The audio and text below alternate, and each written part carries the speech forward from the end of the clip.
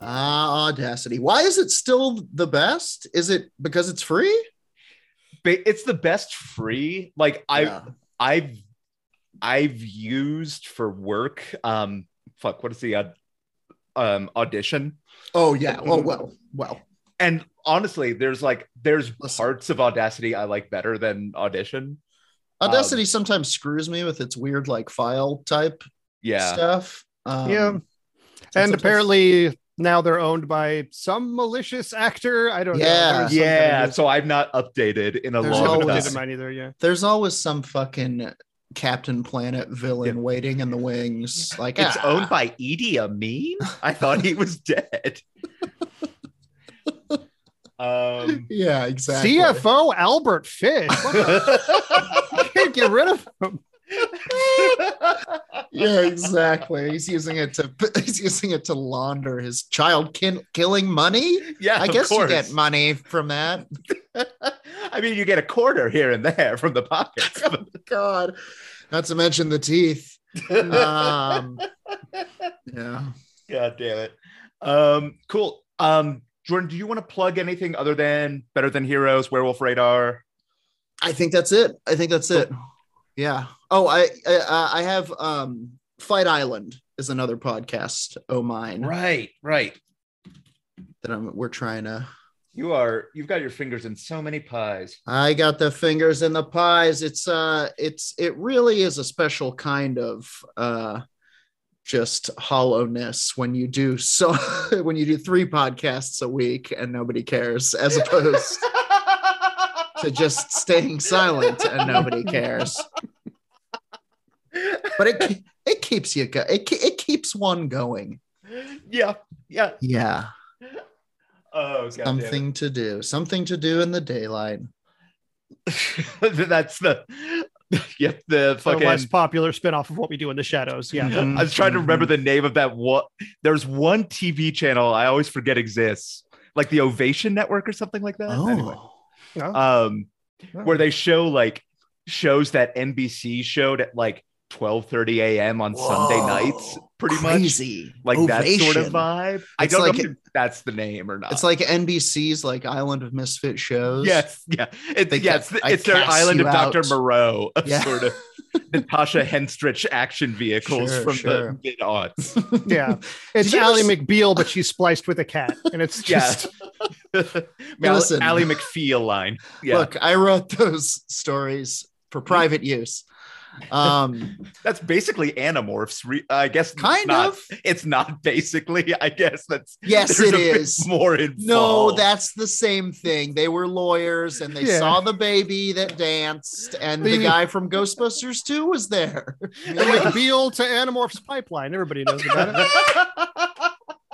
Remember, and this is an insane thing to say. I remember Animorphs jumping the shark, if you will, when it got really weird is when they start, like, I started seeing the covers of the books and it was like, that's not an animal. You've turned into something that's not an animal. Yeah.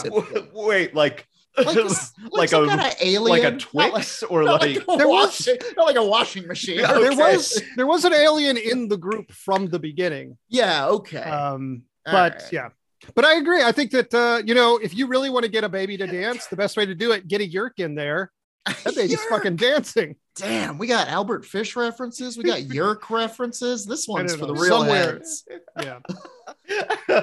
that smallest of Venn diagram intersections of Albert Fish heads. One strange man sitting at the center of that Venn diagram. In a chair. I mean, that is a Tinder profile. That is where if your profile interests are Albert Fish and Animorphs, like that's a strong starter on Tinder. Everybody else is saying The Fucking Office, and you're over here seriously laying it down like this is what I'm about. I have very specific tastes. You will know them. You will come to know them. All right. It's a little bit Liam Neeson and a little bit Hank Hill. I was thinking the guy from Silence of the Lambs, but yeah. Sure. I honestly, that's the guy at the middle of the Venn diagram. Yeah. Oh shit. What's your anamorph? What would you anamorph into, given your druthers? So this is a situation where we can only anamorph into one specific animal. And I think if I'm remembering the fiction correctly, if you do it for too long, you get trapped. Yeah, you get trapped. Yeah. Fucked up. Yeah, it's probably a box turtle. Yeah, I'm kind of going the opposite. I'm gonna say like a fruit fly because they die. The opposite. Fast. These all seem the opposite. How do you judge that? A fruit fly is clearly the opposite of a box turtle. A box turtle lives for. Shannon has a box turtle that is over 100 years old. Whoa. Holy shit. That's the type of thing your grandma brings over on the boat. It might have survived the Titanic. We just don't know. Wow. I was going to go like hawk or something, but you guys have made arguments for very specific scenario animals. And I like that. The kid in the book does get trapped as a hawk. That's the one he gets trapped as. Yeah. Which wouldn't be so bad. Trapped as something. I mean, you'd have a cloaca, which would take some getting used to. Yeah, one-stop shop, baby. Fuck. Okay. Okay. Well, it's been fun doing the podcast, fellas. Doesn't get much better than that. I know. I'm gonna splice these in whenever there's like a lull in the meat of the show. Yeah, I have been recording for a little. But I guess you're doing the master recording anyway. I'm recording as well. Cool. So yeah, we'll do business up top. We'll do the actual history, then the alternate, and then we'll wrap up. Very cool. Cool. I only got 3 for this day in history. I got 4, but it was a pretty light day in history. Yeah, it was kind of a not so good. Okay. But at least there wasn't any like concentration camp shit. Usually there's like 4 concentration camp things on any given day. Yeah. Okay. I wrote these all yesterday and I have not looked at them since, so I might be surprised. Let's see. February 5th, 1985. The mayors of Rome and Carthage sign a peace treaty, officially ending the Third Punic War, which had lasted 2,131 years. Just a day before People magazine was set to publish a profile of the war for its 2,132nd birthday. Damn it. These are all weird. February 5th, 1852. One of the largest and oldest museums in the world, the New Hermitage Museum, opens in St. Petersburg, Russia. The most popular item in the gift shop, a single potato. Last one. They're going to run out of those. And there's a potato stampede. Surprisingly common in Russian history. I can only imagine. But if you're gonna offer a potato, you need to offer some potatoes. the word's gonna get out.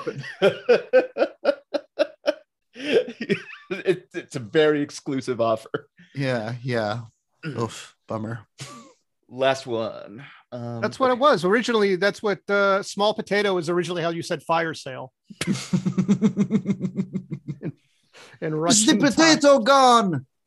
Yes, I don't know why I did Italian hands for Russian. I think it's any hands of the impoverished Mexes.